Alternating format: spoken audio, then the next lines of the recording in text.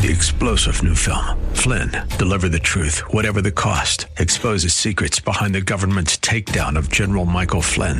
Flynn knew what the intel world had been up to. He ordered the first audit of the use of contractors. This set off alarm bells. He told the truth. He was the most dangerous person for Donald Trump to hire. They had to get rid of Flynn. Flynn, deliver the truth, whatever the cost. Available now. Watch it today. Go to salemnow.com. salemnow.com. Dennis Prager here. Thanks for listening to the Daily Dennis Prager Podcast. To hear the entire 3 hours of my radio show, commercial-free, every single day, become a member of Pragertopia. You'll also get access to 15 years' worth of archives, as well as the daily show prep. Subscribe at Pragertopia.com. Hi, everybody, and welcome to the Dennis Prager Show, coming to you once again from Chicago and my station here. WIND, W-I-N-D, AM 560, if I'm not mistaken, correct? 560, the answer. Yes, it's very low on the dial. It's a great station, and we had sold-out evening last night,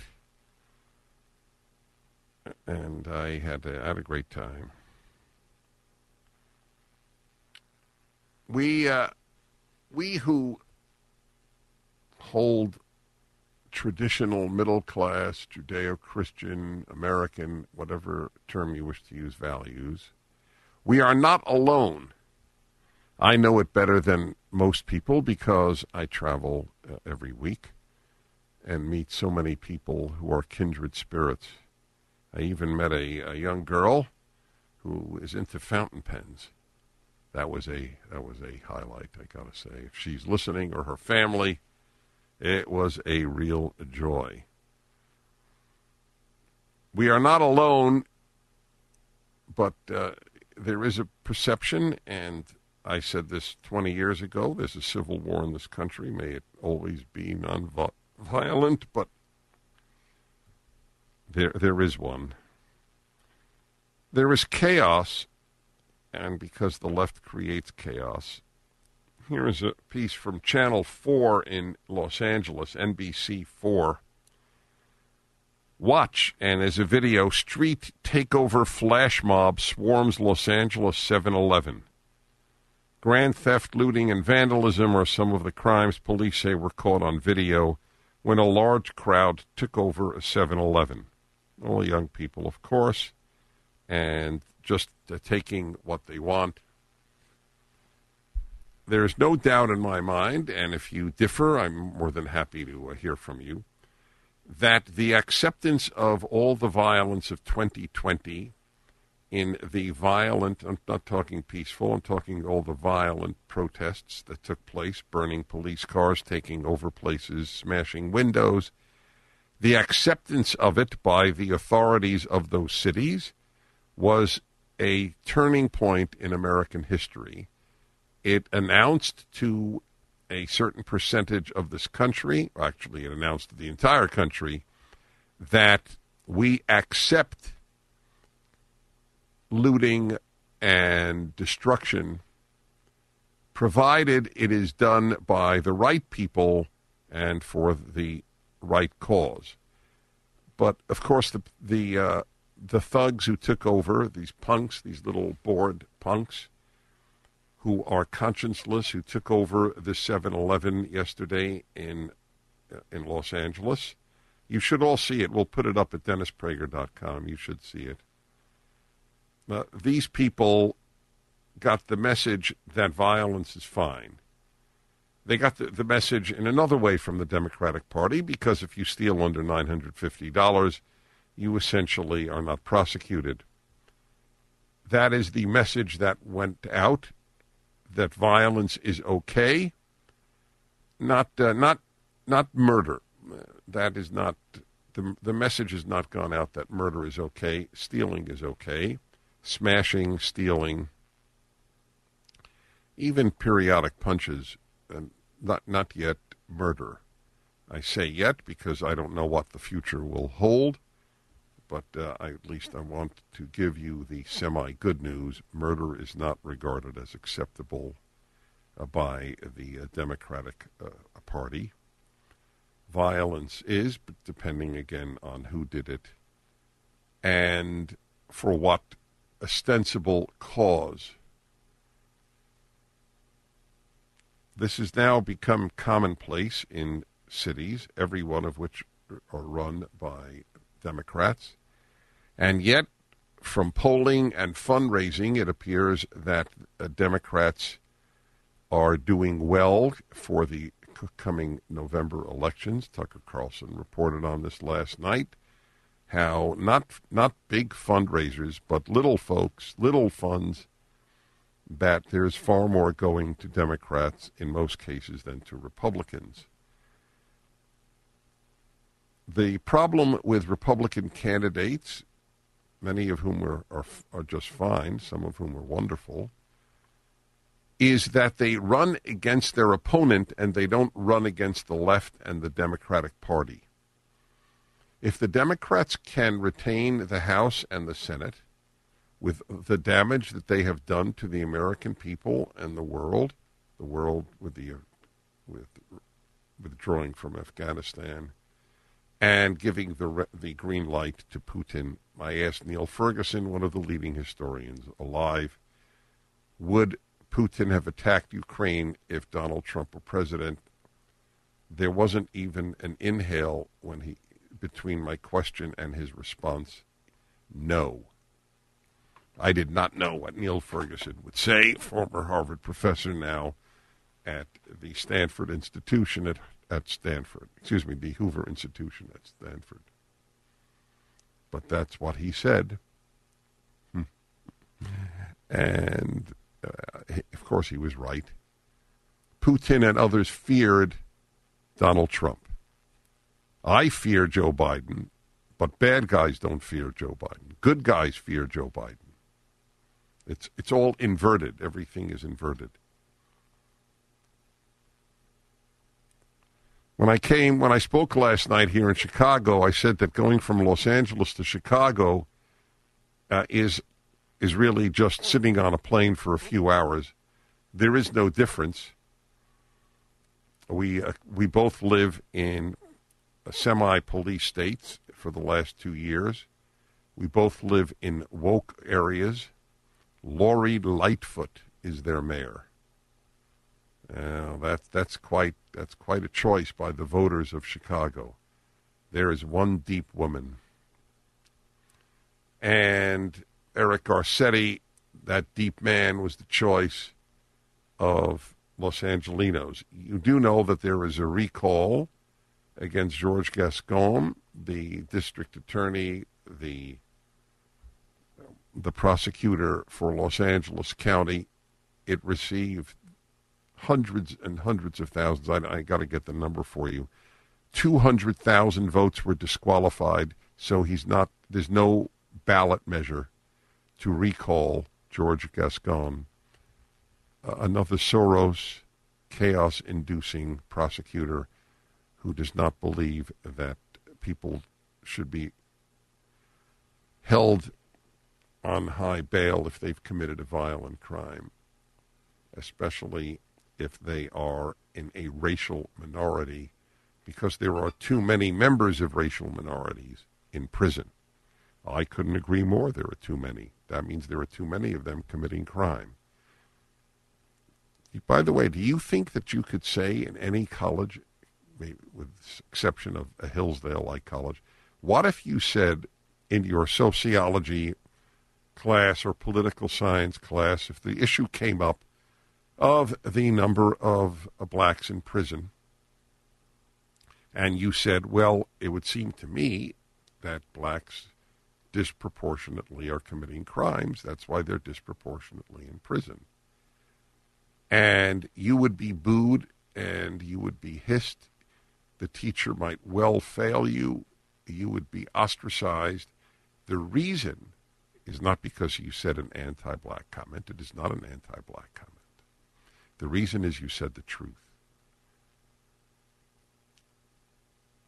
Truths may not be told on the left because they disturb the scenario that they are giving.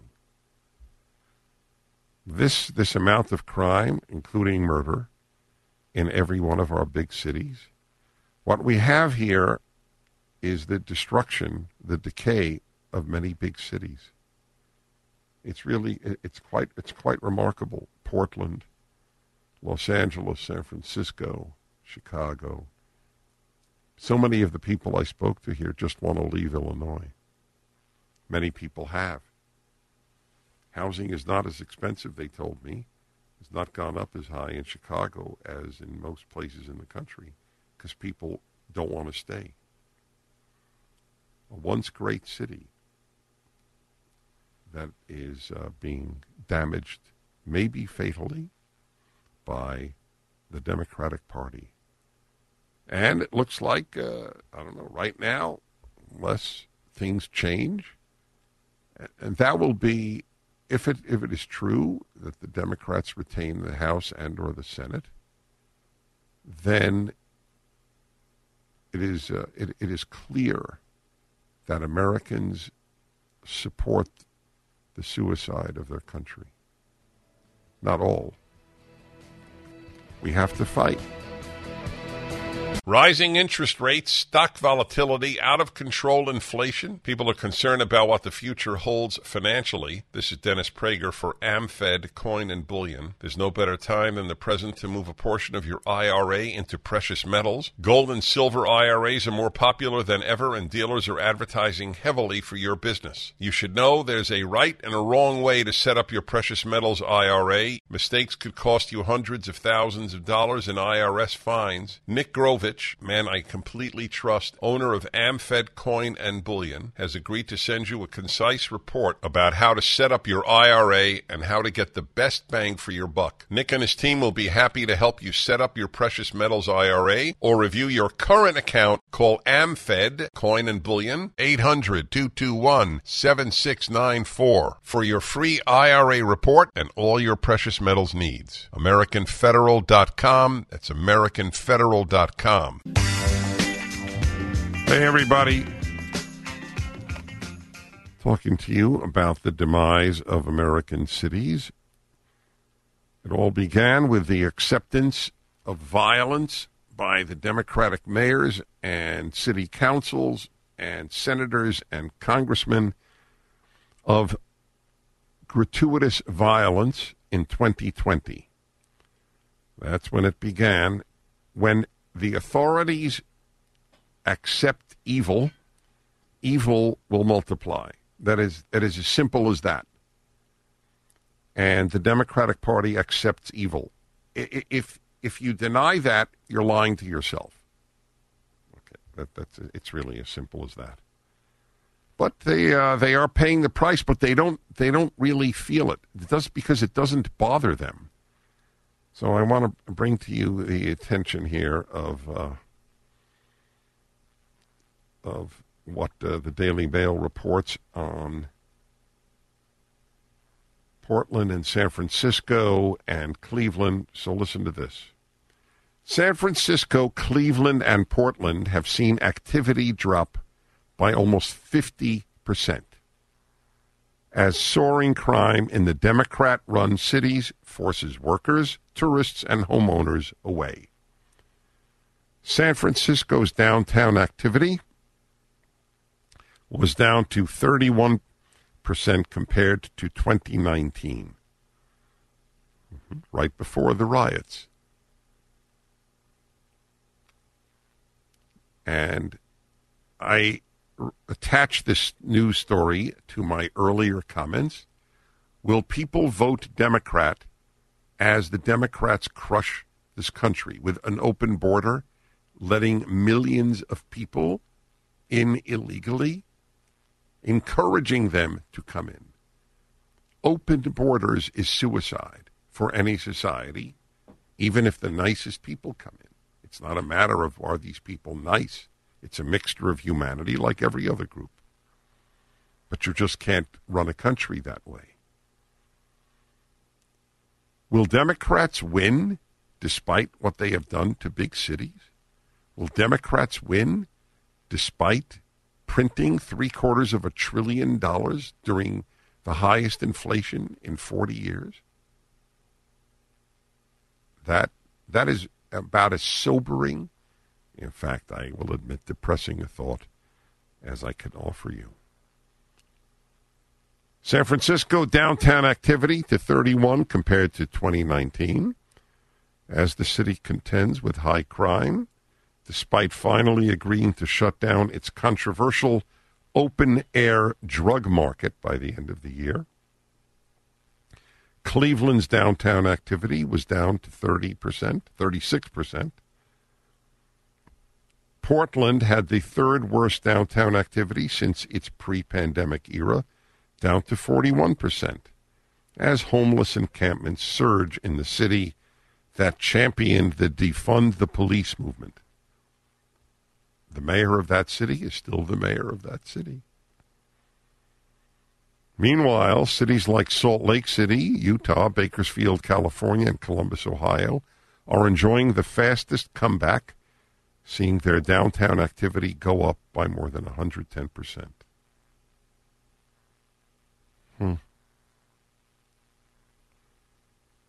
My belief is this doesn't bother the Democratic Party. It may bother some Democratic voters.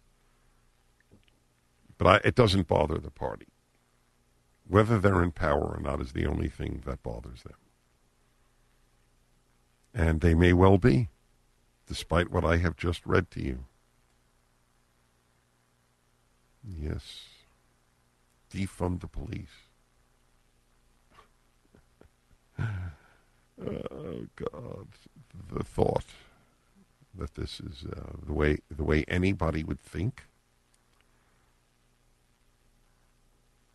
Let's see now. What else could I? I'm torn on this issue because I want to bring you good news. There is good news.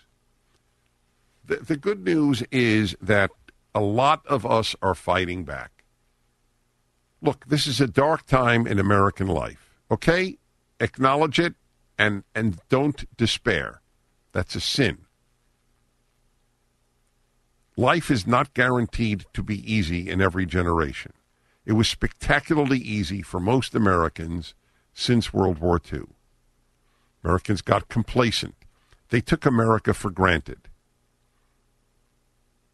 Ingratitude, one of the ugliest traits in the human condition, predominates on the left, as I have often said.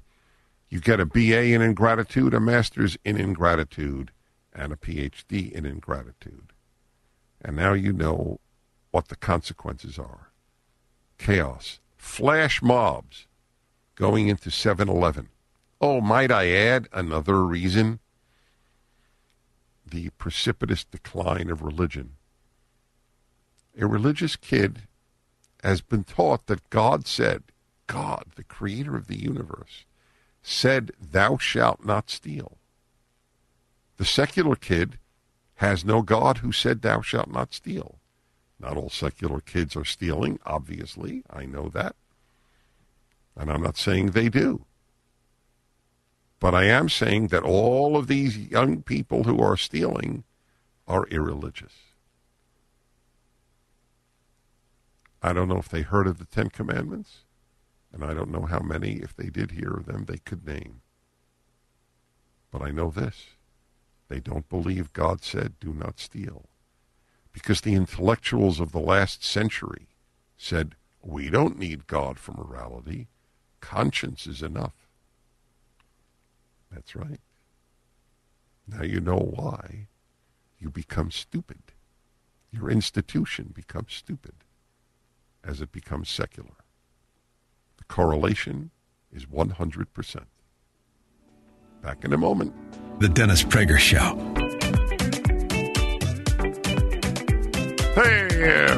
Hey, am I on, babes? Yep. I know what I need to do. I need to up my volume here. No, that doesn't. Oh, I know what to do. I'm in Chicago, everybody, just fixing little details. Guys here at AM 560 are terrific to me. I thank you very much. Listen to this. The former CIA director and former NSA director under the Bush administration said 2 days ago that the modern GOP, the Republican Party, is the most treacherous political force he has encountered in his lifetime. Gives you an idea of the moral depth of our intelligence community. The same community. I wonder, Alan, could you check if he was one of the signatories to the claim by the intelligence heads, 51 of them, that Hunter Biden's laptop was really Russian disinformation? General Michael Hayden concurred with the inflammatory. He was. That was fast. Wow.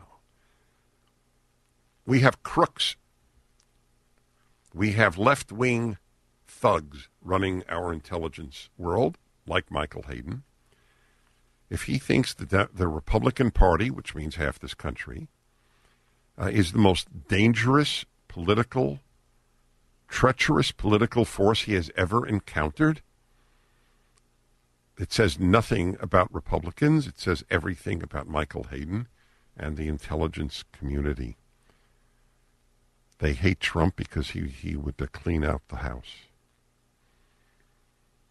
Edward Luce, associate editor of the Financial Times. I didn't realize how left-wing the Financial Times is. Tweeted, I've covered extremism and violent ideologies around the world over my career. Have never come across a political force more nihilistic, dangerous, and contemptible than today's Republicans. Nothing close. Wow. They never specify what makes Republicans the worst, most treacherous, most nihilistic force. The people who tell us men give birth, that America is the most systemically racist society, many of whom advocated defunding the police, believe that that Shakespeare should not be venerated because he's white. These people are talking about nihilism. I agree, and I was the CIA director, Hayden wrote in a, quote, tweet. Wow. Now you understand what's going on with the FBI and the Department of Justice. If you think you're the greatest enemy in America is the Republicans, then you will do what you have to do, including use the government to suppress Republicans. It's the first time in my life I believe that there are political prisoners in the United States. I said to somebody during the meet and greet here in Chicago last night, I said, any country can become the Soviet Union. And I really liked the line, and I made sure to email it to myself, lest I forget it. That's a very big lesson. It certainly has affected me, the realization any country can become the Soviet Union, including the United States. I really did believe it was a debate in my mind when they went from the Tsar to the Commissar, as they say, from Tsarism to communism, that there's something in Russian culture that lends itself towards dictatorship. And there might be, by the way, Stalin is a hero to about half of Russia's citizens. To venerate someone who murdered tens of millions of your own people is really sick. The human condition is somewhat pathetic. But there are a lot of great people. Don't forget that. You just got to find them. And I don't think it's that hard. But please understand, they are around. 1-8-PRAGER-776.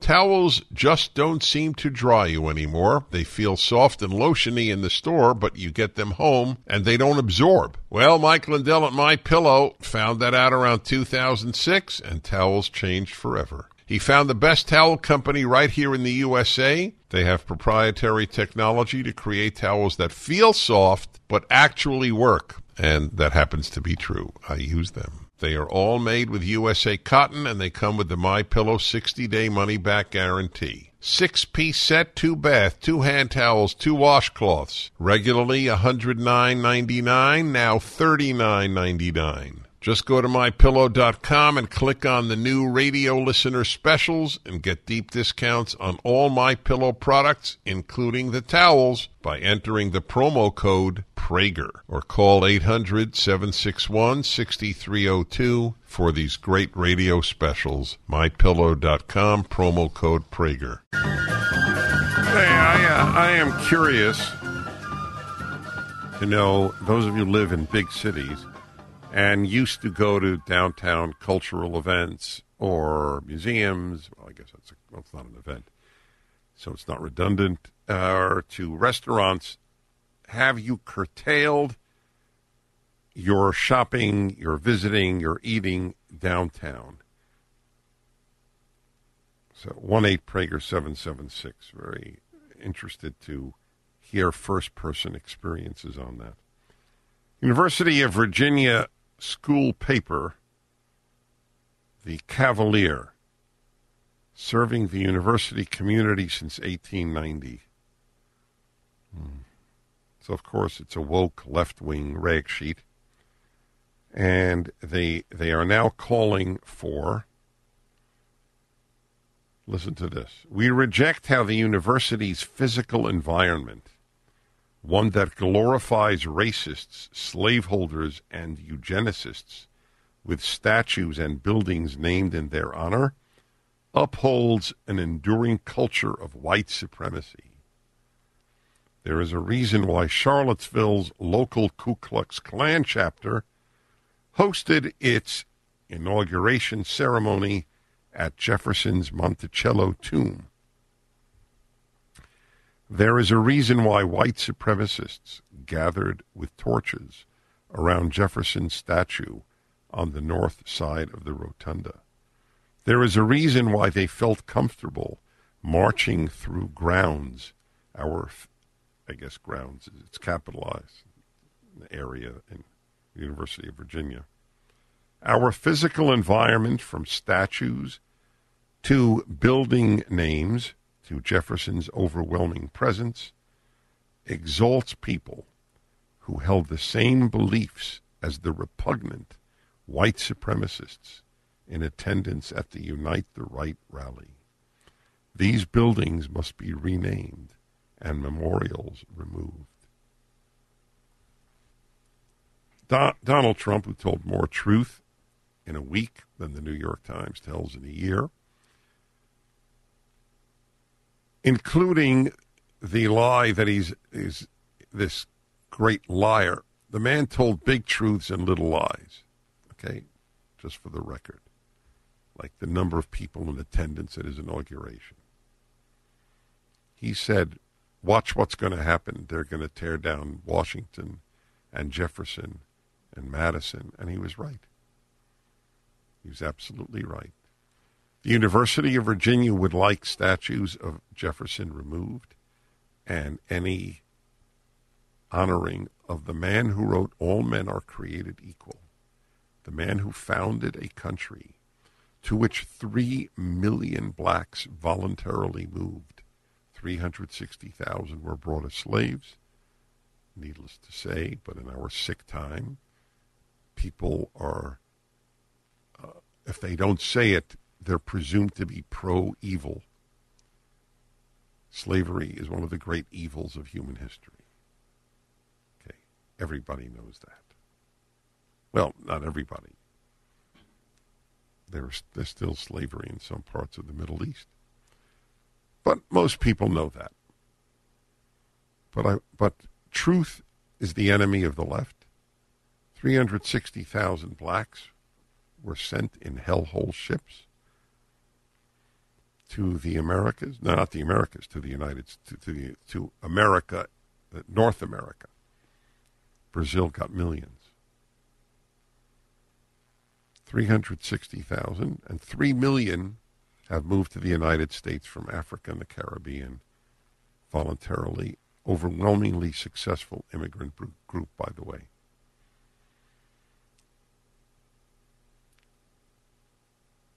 Do you think one student at this rag sheet, what they have done to student newspapers is truly tragic? The Cavalier Daily at the University of Virginia, written and edited by foolish young people who have the arrogance to think they are better human beings than Thomas Jefferson. Thomas Jefferson is a giant compared to these midgets at the University of Virginia paper. Wow. So this is what the daily editorial board, composed of the executive editor, the editor-in-chief, the two opinion editors, their senior associate, and an opinion columnist. Wow. Here are comments, 5 comments. The first is, I get paid over $130 per hour working from home. Second one is, I am making real good money online from my laptop. The third one, making every month extra dollars by doing an easy job online. The fourth one, I make up to $24 an hour working from my home. The fifth one, I find the Pam's posts making money from home more sensible than the pablum the editorial is spouting. Those are the comments. The fifth one from Brooks Cowan. God, is that true? Wow. This is really something, what is happening at our universities. Do you think that one of the editors knows that 3 million blacks have moved to the U.S. in the last few decades?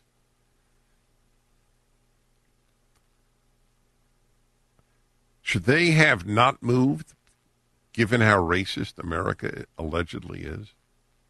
What would these editors at the University of Virginia school paper say to that? Would they advise them not to come? Hey, don't be stupid. This country hates you, hates blacks. Don't come here. Would they say that? God, I'd love to know. All right, we continue. The Dennis Prager Show. Uncle Tom 2 was the eye-opening documentary everyone in America should see. Dennis Prager here, and Uncle Tom 2 offers a compelling and brave analysis of the true history of black America. The cultural shift from prosperity, integrity, and faith to its current perceived state of anger, discontent, and victimhood. Uncle Tom 2 offers historical footage, photos, correspondence, and data to reveal the genuine strides of black America in the 20th century, the deliberate Marxist strategy to create racial tension and replace God with government, the NAACP's sinister agenda, the fall of Black Harlem, the truth behind Black Lives Matter, and the demoralization of America for political power. Don't miss Uncle Tom 2 from executive producer Larry Elder and director Justin Malone, with Brandon Tatum, Vodi Bakum, and Chad O. Jackson. Pre-order it today at salemnow.com. Watch the movie on demand or buy the DVD on Friday, August 26th at salemnow.com. That's salemnow.com.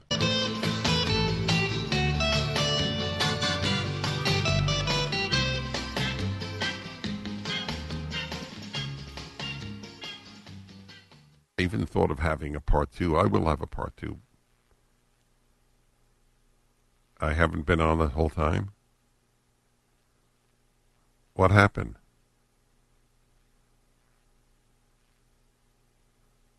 Okay, I'll start again, everybody. Hi, this is the Happiness Hour.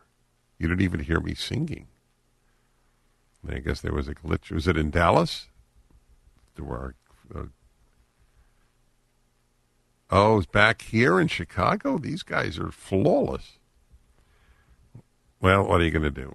Anyway, welcome to the Happiness Hour. And you missed my singing, which is no big deal, though I had new lyrics this time. And my opening statement is that even though we're living in a dark time, and if you don't believe it's a dark time, I don't know what would constitute one, but in any event, you still have to pursue life, liberty, and the pursuit of happiness. Life, liberty, and the pursuit of happiness is incumbent upon us at all times. Okay? Nobody promised that American life would remain easy. In fact, the combination of all that affluence, all that ease, and secularism is as I have said so often, the inevitable equation of chaos, what it produces. So that's why we have a happiness hour now. Today's topic is completely different from any other. It's pets. Pets is a complex question, actually. It's not an easy question. I believe when I read that for many people, a pet is a life prolonger and a health inducer. A dog and a cat, usually they are the ones that people bond with.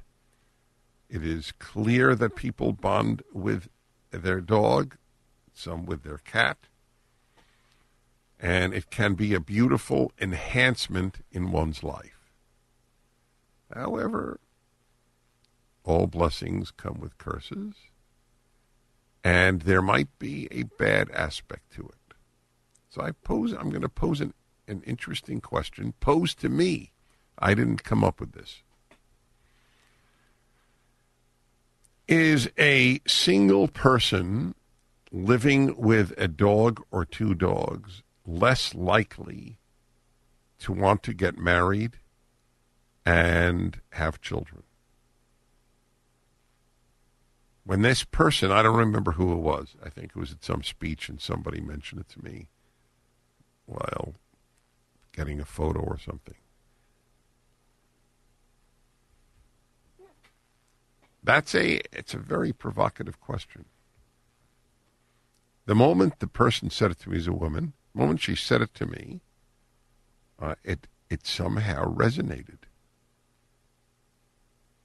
Does a single person living alone with a pet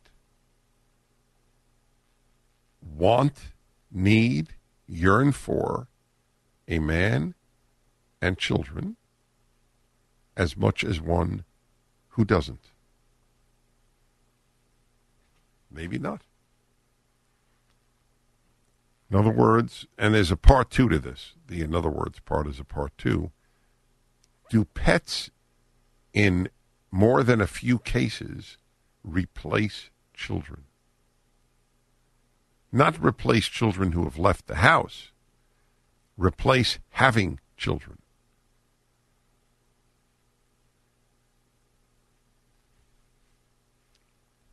The statement that this person made resonated with me. I think of a woman living, especially in a big city, and career-oriented, and has a dog or two, versus a woman in the same city, same circumstances, no pet. If you had to bet who will marry and who will not, every one of you would say that the one without the pet would be more likely to marry. But there are two stages here, marriage and children. Do couples with pets, are they less likely to have children? A married couple or a couple living together. Do animals supplant children is the question. And I think in many cases, certainly not all, they do. 1-8-PRAGER 776-877-243-7776. Rick in Westchester, California. Hello. Morning. I actually have people that I work with that fit both categories. I have a 50-year-old man who's a good friend of mine who has 2 dogs, and until they pass, he doesn't want to disturb them with their sequence and, having another person around until he finds a long-term girlfriend or spouse, which is kind of sad because he's a really great guy. And then I also have another coworker who says that, they love horses, and they said that their horses are their pets. Are their children. Wow. Is that a man or a woman? Both of them are men, but obviously the one with the horses is married, so I'm sure the wife feels the same way. So he's a married man, and the horse fills the hole that not having children might make. Correct. Wow. All right, that's my point. Why is it on the Happiness Hour? Because I think that it is ultimately, if you have the opportunity, a fuller life to have a child than a pet.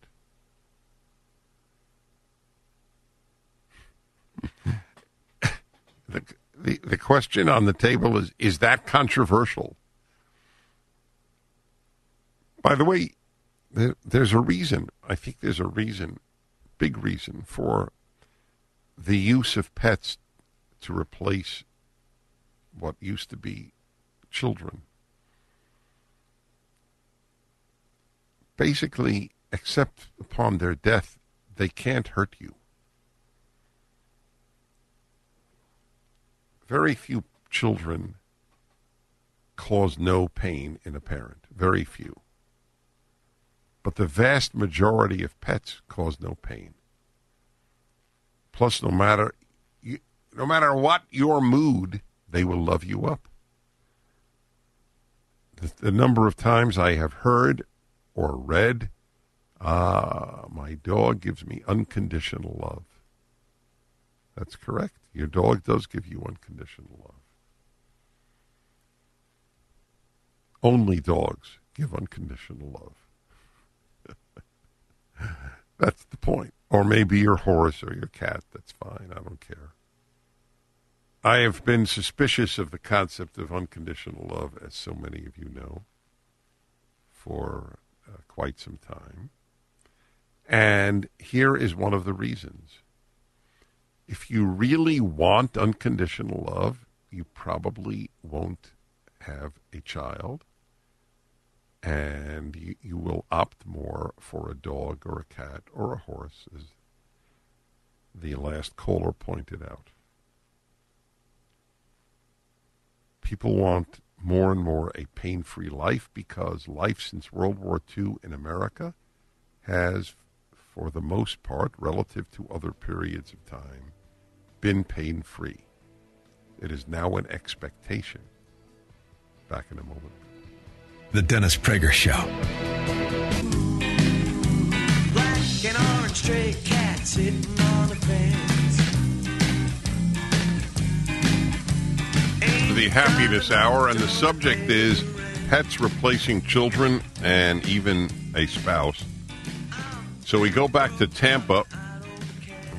This guy was living with a woman, and the Siamese cat, one of the 3 cats she had, was jealous of him. Is that correct? Yes, sir. Mr. Prager, I tried everything I could. I was even allergic to cats, but I loved her so much I was willing to take the shot. Right. The first night I was there with her, she was sound asleep. I wake up because I see 3 cats purring on the bed looking at me. And I'm like, hello. Oh, my God. Let's have a little fun. Yeah, so it was like we talked about... Wait, so what happened? Sure. So what happened ultimately? Well, ultimately, we broke up. She moved in with a very wealthy man who had horses, and the Siamese cat hated him too. How do you know that? Well, she told me because we had stayed in contact. We stayed friends, which and that's the way it should be. Things happen, you go on with life, and things happen. But it was kind of funny because when the first time I was there, the tabby cat, Chester was his name, really liked me, but the Siamese wouldn't come near me, would snarl every time. We tried putting him out in the hallway. All you could see is his paws coming out underneath the door because he wanted to get in there so bad. He was. Are you married now? No, I'm not. I'm single. I have a girlfriend. She does not have cats, but that's not the premise I would go by. I mean, if you have animals, I'm an animal person. I've had dogs in my day.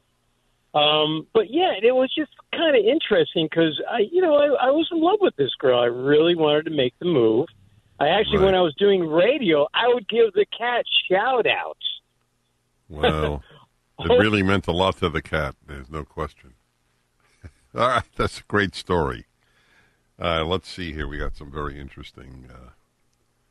Janine in Loma Linda, California. Hello. Hey, Dennis. How are you? I know who you are. Yeah, I know who you are too. Nice to talk to you. Thank you. For taking my call. I just wanted to say I am one who actually thought about this issue very early in my single life. I love dogs, but I knew having a dog would make me less likely to get out and have a social life. But I wanted some kind of pet, so I got a cat. Dogs whine and cry when you leave. Cats, if they glance at you at all when you leave, it's like, just be home by mealtime. It's funny, though, when I did get married, I made my husband promise me my cat could sleep up by my pillow because that's where she was used to sleeping, and I loved having her there. Eventually, he obviously said yes. Yeah. He learned to love that cat. Actually, she slept with him a lot when I was working because I work night shift, and she's gone now. We haven't gotten other pets because we travel a lot, but we've agreed we will probably get a dog at some point because we both do love dogs. Did you end up having children? Oh, it's a long story, but I got married too late to have children. It wasn't because of the cat. Right. No, that's fair. And no, but you had thought about it. That's impressive. That she knew there was a danger that this would substitute for a man/children. And I salute her. I know her. She's a very deep person. All right. Let's see. Cherry Hill, New Jersey. Pete, hello. How you doing, Dennis? It's a real honor to be on your show. Thank you. I've had people in the past claim, family members and friends, that they love their pets as much as I love my children. And that's it. Yes, that's children. An interesting call. That they obviously don't have children. No. And when they eventually did have children, at that point they didn't comment anymore. Very interesting. Okay, I appreciate that call. You know, I have asked people for 40 years, young people, would you save your dog or a stranger first if both were drowning? And 2/3, 1/3 say they would save the dog, 1/3 the stranger, 1/3 doesn't know. And a woman called me once and said, look, my dog is a member of the family.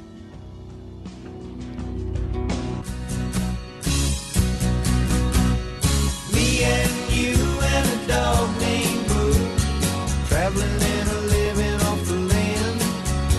Well, the subject of the Happiness Hour this week is, do pets replace children and even a spouse? And I understand the love of a pet, and I do worry that for more than a few people, they are a replacement. By the way, my wife reminds me of who it was who said that a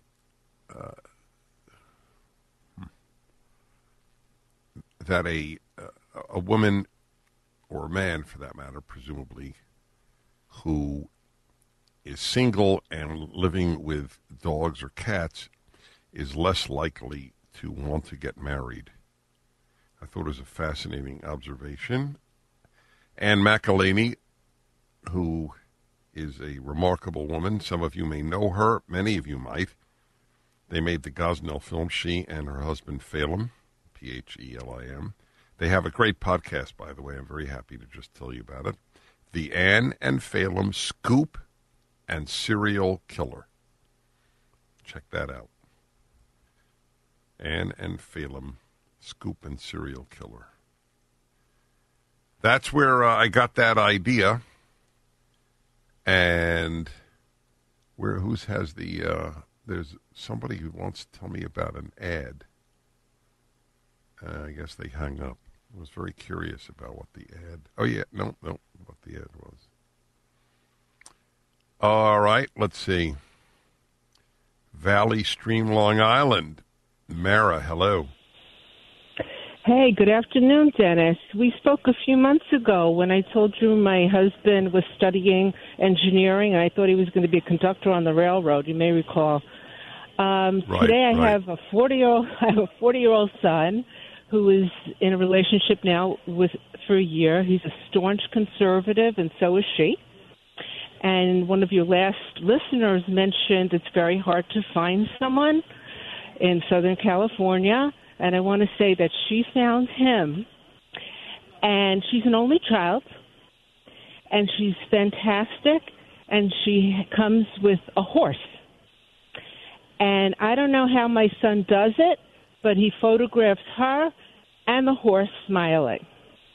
So I just wanted to reach out and say it's a possibility and not to give up hope.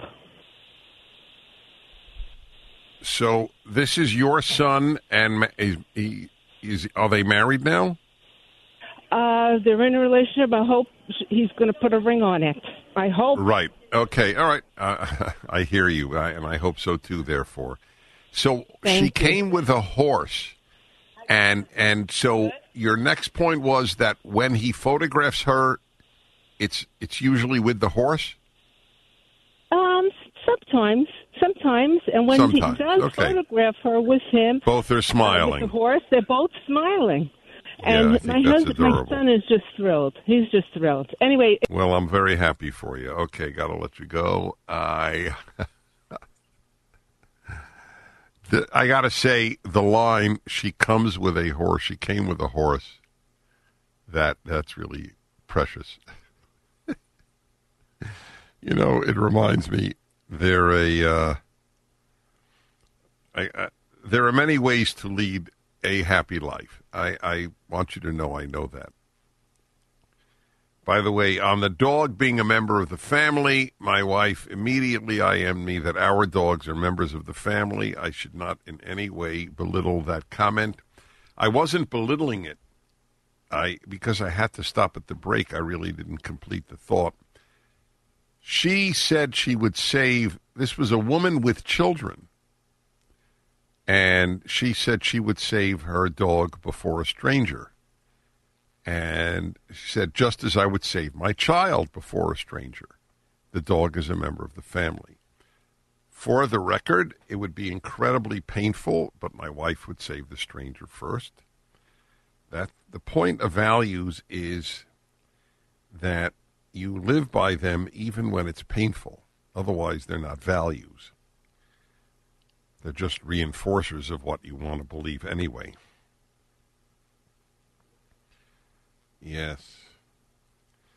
My stepson is dating a girl who is very much into horses, and he's gotten into horses as a result.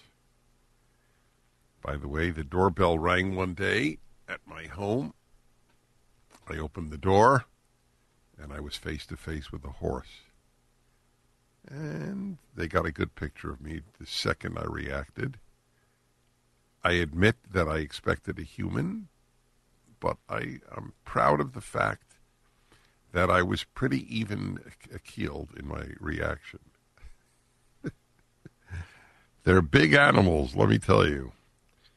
All right, let's see. Colorado Springs, John, hello. Hello, Dennis. I want to thank you so much for being a bulwark against the left. We have needed your voice and continue to more each day. Thank you. Unfortunately, I believe that. I'm not happy about it, but it's true. Okay, go ahead. Yeah.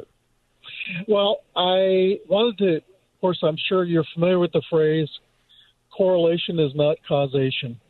Correct. And while many people have substituted pets for children or other relationships, kind of implies that if they got rid of the pets, then they could enter into those healthy relationships. And I don't think that that's necessarily the case. I think there are other things going on, like the desire to evade responsibility of a more committed relationship than they have to have with their pet. I also know a couple who are not physically capable of having children or caring for them, but they have 3 dogs. And then I would finally say that my wife and I of 46 years have observed that those that have maintained an obedient dog usually make the best parents. Interesting. All of your points are interesting. I would say to a single woman, be careful that it might delay your desire for children.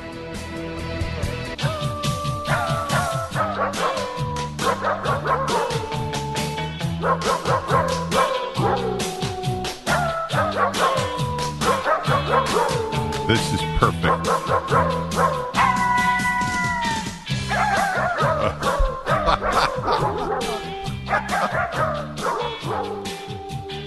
That's right. It's the happiness hour. We're making you happy. It's about dogs replacing children and or a husband or a wife. God, I'd love to know who made that. That is very funny. The Beatles sung by dogs. Let me see here. Moore Park, California. Connie, hello. Hi, Dennis. Yep. My college-age kids have told me that the new thing is plants are the new pets, and pets are the new children. Is that right? That's fascinating. I'm very glad you called. I'm glad I raised this subject. I believe that. I believe that is a lot of young people are thinking that way. I never heard the plants part, though. Plants are the new pets, and pets are the new children. Mm-hmm. Holy crow. Right. Well, and my kids are, they were raised in a very family-oriented home. We have a very close-knit family, 4 kids, very close-knit extended family, and I can hardly believe that my children are thinking this, but they are. Oh, so they're not just reporting on their peers. They think this. Well, they do all have plants, and and none of my kids are married. Have you asked? Is this more than one of your children that has told you this? 2 of them have told me this. And so these 2, do they want children? Well, my oldest daughter is in a gay relationship, and well, right, okay. Well, of course, many gays still have children, but in any event. Okay, and the other one? And the other one, I think she does want to get married, but she's not really talking about children. I think that she probably will. I think my other kids probably will eventually have children. It's still fascinating that she's not talking about it. This is all new. Girls talked about getting married. Girls fantasized their wedding and having a family. They don't fantasize that nearly as much. Fantasize a great career. Man, there are so many good calls here. I would maybe I'll do this just another time. So thank you, Marty, Corey, Deborah, Angelina, Raphael, Gina, and Joy.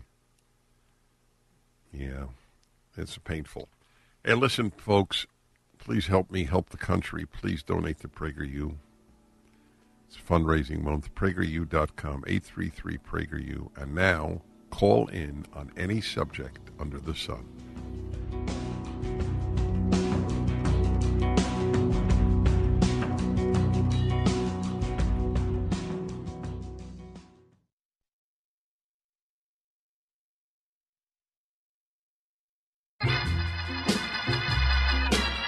let Dennis be Dennis.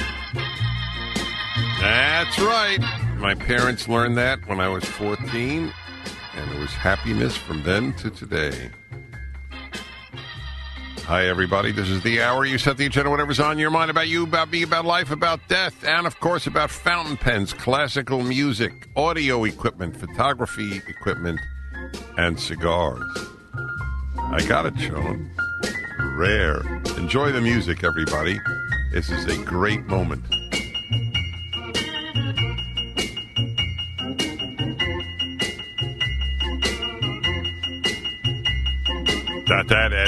Last night here in Chicago, did I even say my name? Do I have to? How many people are listening not knowing who they're hearing? Whom they're hearing? Well, anyway, if you're new, Dennis Prager, hi. Spoke last night here in Chicago, 4 AM 560, The Answer. Wind, great station. And late at night, I went to do work and relax at a cigar lounge that was open till 1 a.m. I do believe I've been to more cigar lounges in America than anyone else except people in the cigar industry. And I don't know how many of you are impressed by that fact. I'll ask someone. Sean, I have a question for you. Are you impressed by the fact that I might have been in more cigar lounges than anyone in America outside the cigar industry? Mildly. So on a scale of 1 to 10, 1 being it's pointless, 10 being overwhelmed. What? You're kidding me. I thought you'd say 3. 1.5. Oh, man. And a young man was there. This was very moving to me. As I walked in, he came out of his car, and he was really, really deeply touched to see me. Bought me a cigar. I protested, but at a given point, it would have been wrong to have continued to say, don't buy me one. I love seeing young guys at cigar places. It is actually a hopeful sign. Yeah, I have the opposite view of cigar smoking than the elite. They think it's awful. I think it's wonderful. That's the opposite. Just as a note for you. I know I need to form a group. Pulmonologists for cigar smoking. That's what I need. If you know a pulmonologist who smokes cigars, send me his or her name. That would drive the establishment nuts. Any dissent from what is considered the science, which is usually the bias, is not tolerable. All right, everybody. Oh, I made a suggestion last night to the audience here in Chicago, and I would like to repeat it now regularly on my show. A lot of parents would take their kids out of the awful, destructive school that they now attend, but the thought of homeschooling is daunting, most particularly financially. They think that they will have to give up one parent's income in order to do it, and they feel that they cannot afford that. I have great sympathy for that. So I have a suggestion.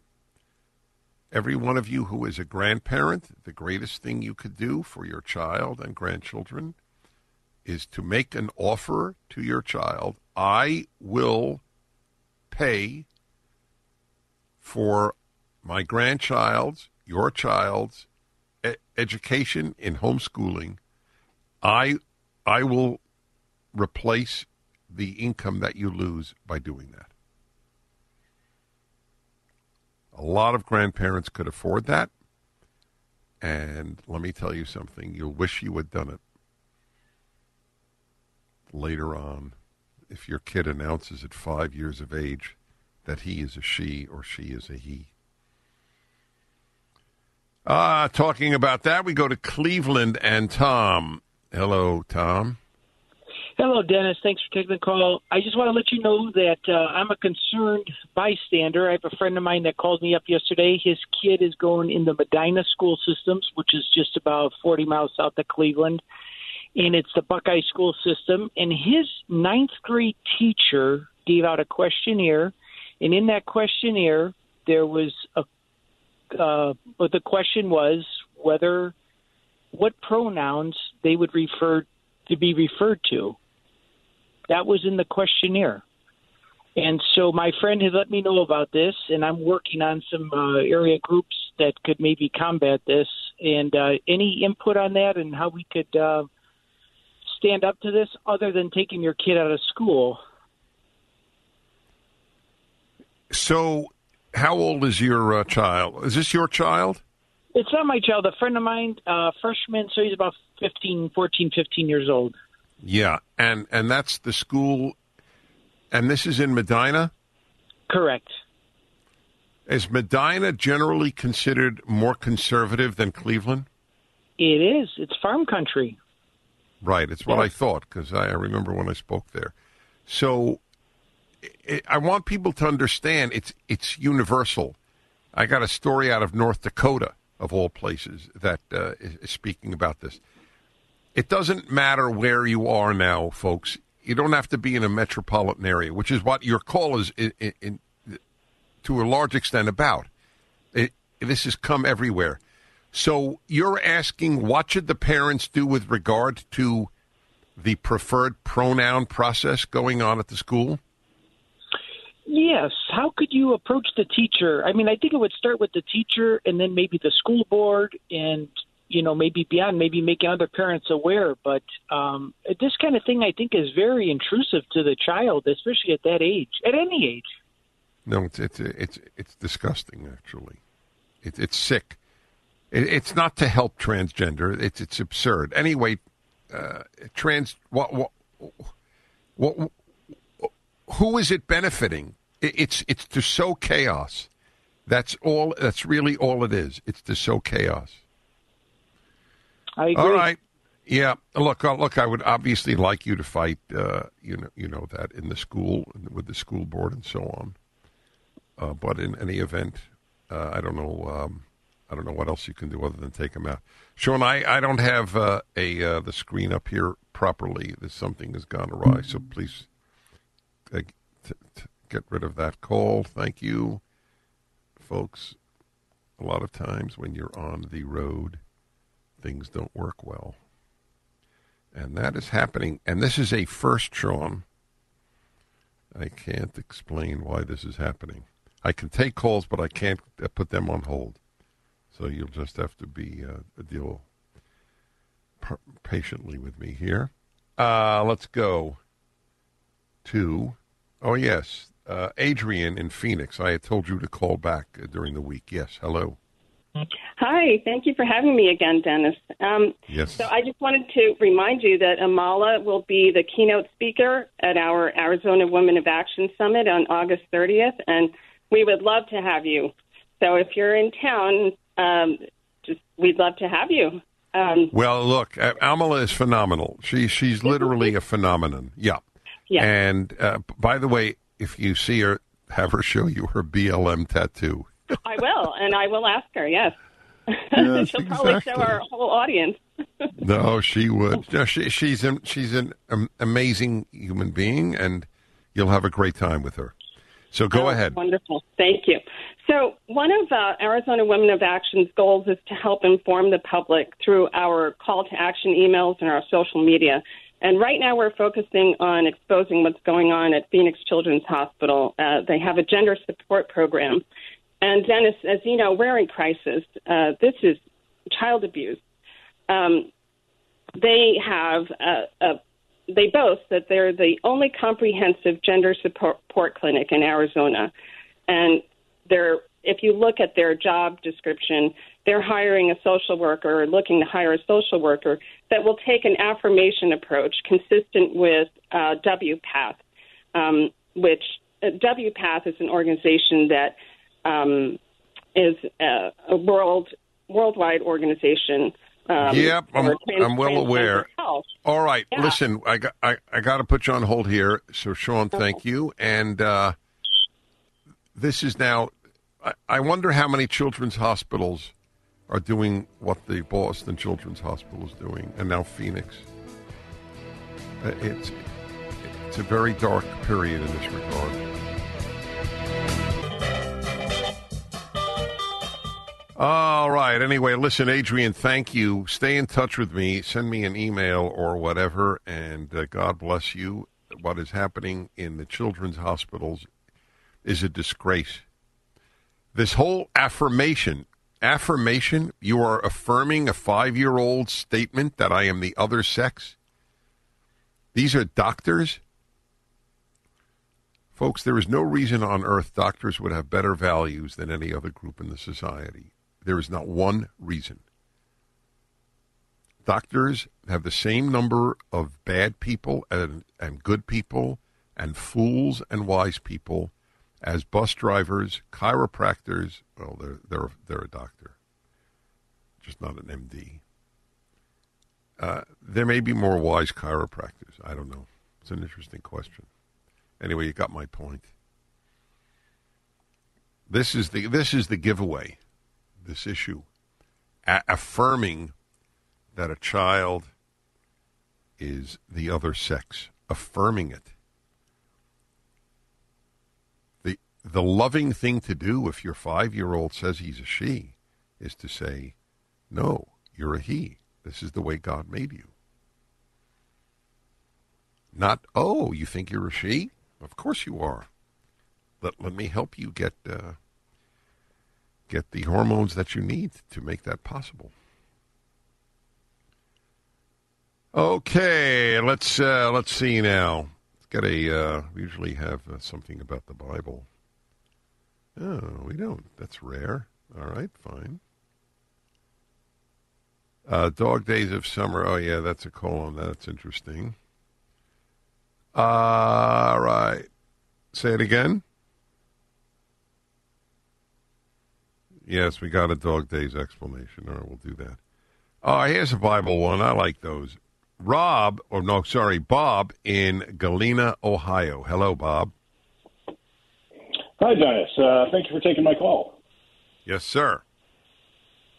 So I was listening to the Dennis and Julie podcast recently, and you were talking about the divinity of the number 40, but you seem to be struggling for why. Well, Did I get that correct? Almost. I don't. This is my position. 40 is not the number between 39 and 41. 40 means a divinely ordained period of time. So the 40 days of the flood, the 40 days and nights Moses is on Mount Sinai, the 40 years of the Israelites in the wilderness. I don't believe, because numbers are not the same in the Bible necessarily as our numbers, in the sense that... Correct. Yes. Okay, so that's my position. So I don't know... Okay, Sure. Go on. So I had insight into this. I've done a lot to study Hebrew. I do not speak it. I've just tried to understand it. And the Bible for many years. And this is a topic I've spent a great deal of time trying to understand, because I believe, as you do, it is not specifically a number, but it has the deeper meaning, as many things do in Hebrew. And what occurred to me is there is one thing in humanity that transcends all of humanity, that is shared by everyone, that the number 40 brings about great and life-changing, life-changing event. And that is the pregnancy of a human. The birth of a human comes 40 weeks after conception. And it's a period of time that is of great change, and your life will never be the same after those 40 weeks. And so I thought perhaps that might have been the importance. It's just a theory, of course. Look, it's a fascinating theory. I don't know if that's what was intended, but I find it provocative, and I thank you for it. But it's just important to understand, and I make this clear in my commentary on the Bible, the Rational Bible, that when people critique the Bible, they, like the number of Israelites who left would be in the millions if we take the numbers literally. And so we can't take this text literally. We can't take it seriously, even, some people will say. But as I point out in my forthcoming volume, Deuteronomy, the latest research, and I believe it completely, shows that some numbers were inflated by a factor of 10 in order to intimidate enemies. And I believe that, therefore, it was more likely 60,000 than 600,000 men in the census, and it would make perfect sense. I know this would disturb some traditional believers, but there's no reason it should. No, not one reason at all. On the contrary, it makes the text even more reliable.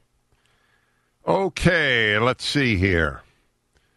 Monrovia, California, Mike, hello. Thanks, Mr. Prager. I really want your opinion on the 3 Ks of Imperial Germany and later adopted by Nazi Germany. Do you want me to be specific? I'm sure you know what that means. Yeah, I do recall Kinder, Kirche, and Küche. Correct? Yes, sir. Yes, sir. And if you would elaborate on children, children, church, and Kinderkirche, and children, church, and kitchen. Yes, sir. And, do you think that was a net positive? And also, would you elaborate? Finally, a quick footnote here. I believe we're in the Weimar phase in the United States, equivalent to what I'm going to call the Weimar phase right now. Yeah, well, you have a very pessimistic view. I don't engage in pessimism or optimism. I don't blame you at all for that view, as long as you fight. I don't care if a person's an optimist, pessimist, or like me, neither, just as long as you fight. So the fact that the Nazis adopted the slogan doesn't make the slogan all that bad. Church, children, and kitchen, they're pretty significant in life. I think it's even better than CEO in a sales department. I'm going to be talking now with a mom in North Carolina, Beth. So first of all, welcome to the Good, I'm great. Thank you very much, and thanks for coming on. So in a nutshell, tell us the story of what you decided to do with your children. Absolutely. So if everybody remembers the 2 weeks to flatten the curve, I knew at that time something felt odd. It felt, I was willing to go along. We didn't know what we were in, but I knew that if things didn't go back to normal the following August, I was definitely going to homeschool. We had been happy for the most part with public school, but something was off. And so I made that decision that summer of 2020 to go ahead and homeschool. And we've never looked back. But throughout that time, we had already been using PragerU as resources for summertime, just to kind of, historical resources and things like that to keep the kids engaged and keep them from getting forgetful. But when we started homeschooling, that's when we kind of relied on them also for resources like that. But one of the things when PragerU Kids came along, that was wonderful. I've got 2 little boys, 11 and 14 now. But we were able to use PragerU Kids as how they would earn their video game time. So they would have to watch, let's say, the older one would use TBH History. And just to ensure that he was watching and retaining the information, for every, I think we said like 4 or 5 questions he would write. He had to write kind of quiz-type questions based on what he watched. So it was like the French Revolution. So if he came up with, 10 questions, he would earn 2 hours of video game time. And so, but PragerU Kids was very instrumental in being able to do that. And so the younger one, we would use things like, the Craftery or Layla and Leo videos to kind of, for him to earn some screen time also. So it's just, I can't be more grateful for just the resources you provided and how we've used them in our family. Well, you made my day. That's what we're trying to do. A question: did your switching over to homeschooling hurt your income? The family. So I've been no, only because we've been very, very lucky. I have been able to manage to balance my homeschooling while I was still able to work, so I didn't stop working. But there was definitely a concern that I discussed with my husband as far as what are we going to do. And so it was kind of like, if we need to, this is important, that's what we'll do. We'll dip into savings or find other streams of income. But I was very lucky that I was able to kind of balance my work and homeschooling. What would you say to families worried about an income hit? That there's you have to really balance, risk and benefit, or risk and reward. The thing I would say is there is nothing more important than the hearts and minds of your children. And so when we were looking at would this hurt our bottom line, the most important thing would be if they got impacted by the culture in a negative way. I mean, how heartbreaking it is to spend all your time and effort raising your children and then lose them to the culture. And so there's nothing more costly than that. And so I would say, you drive down to one car. That's what we were looking at. You take fewer vacations, or if any vacations, you find ways to cost, cut costs, but nothing's more valuable than the hearts and minds of your children. I think every parent who is thinking about the damage that the school is doing to their child should speak to parents whose children have really gone to the dark side of life, and ask them, would you be willing to have gotten one family car and had a happy, healthy kid as a result? Yeah. Yep. See, that's what people need to ask.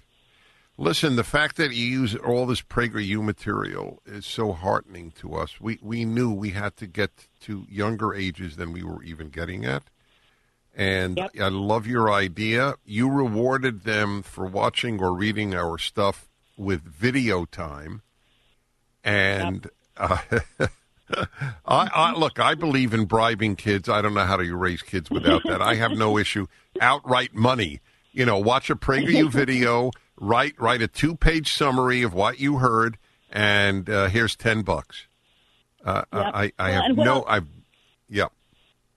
Yeah, I was just going to say, one of the things that I hate, you don't want to be proud, but I'm awfully pleased with my children is that I do feel like they can have nice, intellectual conversations with adults about, important topics. That's right. Hold on. I got a couple of more questions. Please help us. All of our stuff is free. Please help us. PragerU.com, 833-PragerU. Dennis Prager here. Thanks for listening to the Daily Dennis Prager Podcast. To hear the entire 3 hours of my radio show, commercial-free, every single day, become a member of Pragertopia. You'll also get access to 15 years' worth of archives, as well as the daily show prep. Subscribe at Pragertopia.com. 3-star General Michael J. Flynn, head of the Pentagon Intelligence Agency, knew all the government's dirty secrets. He was one of the most respected generals in the military. Flynn knew what the intel world had been up to. He understood its funding. He ordered the first audit of the use of contractors. This set off alarm bells.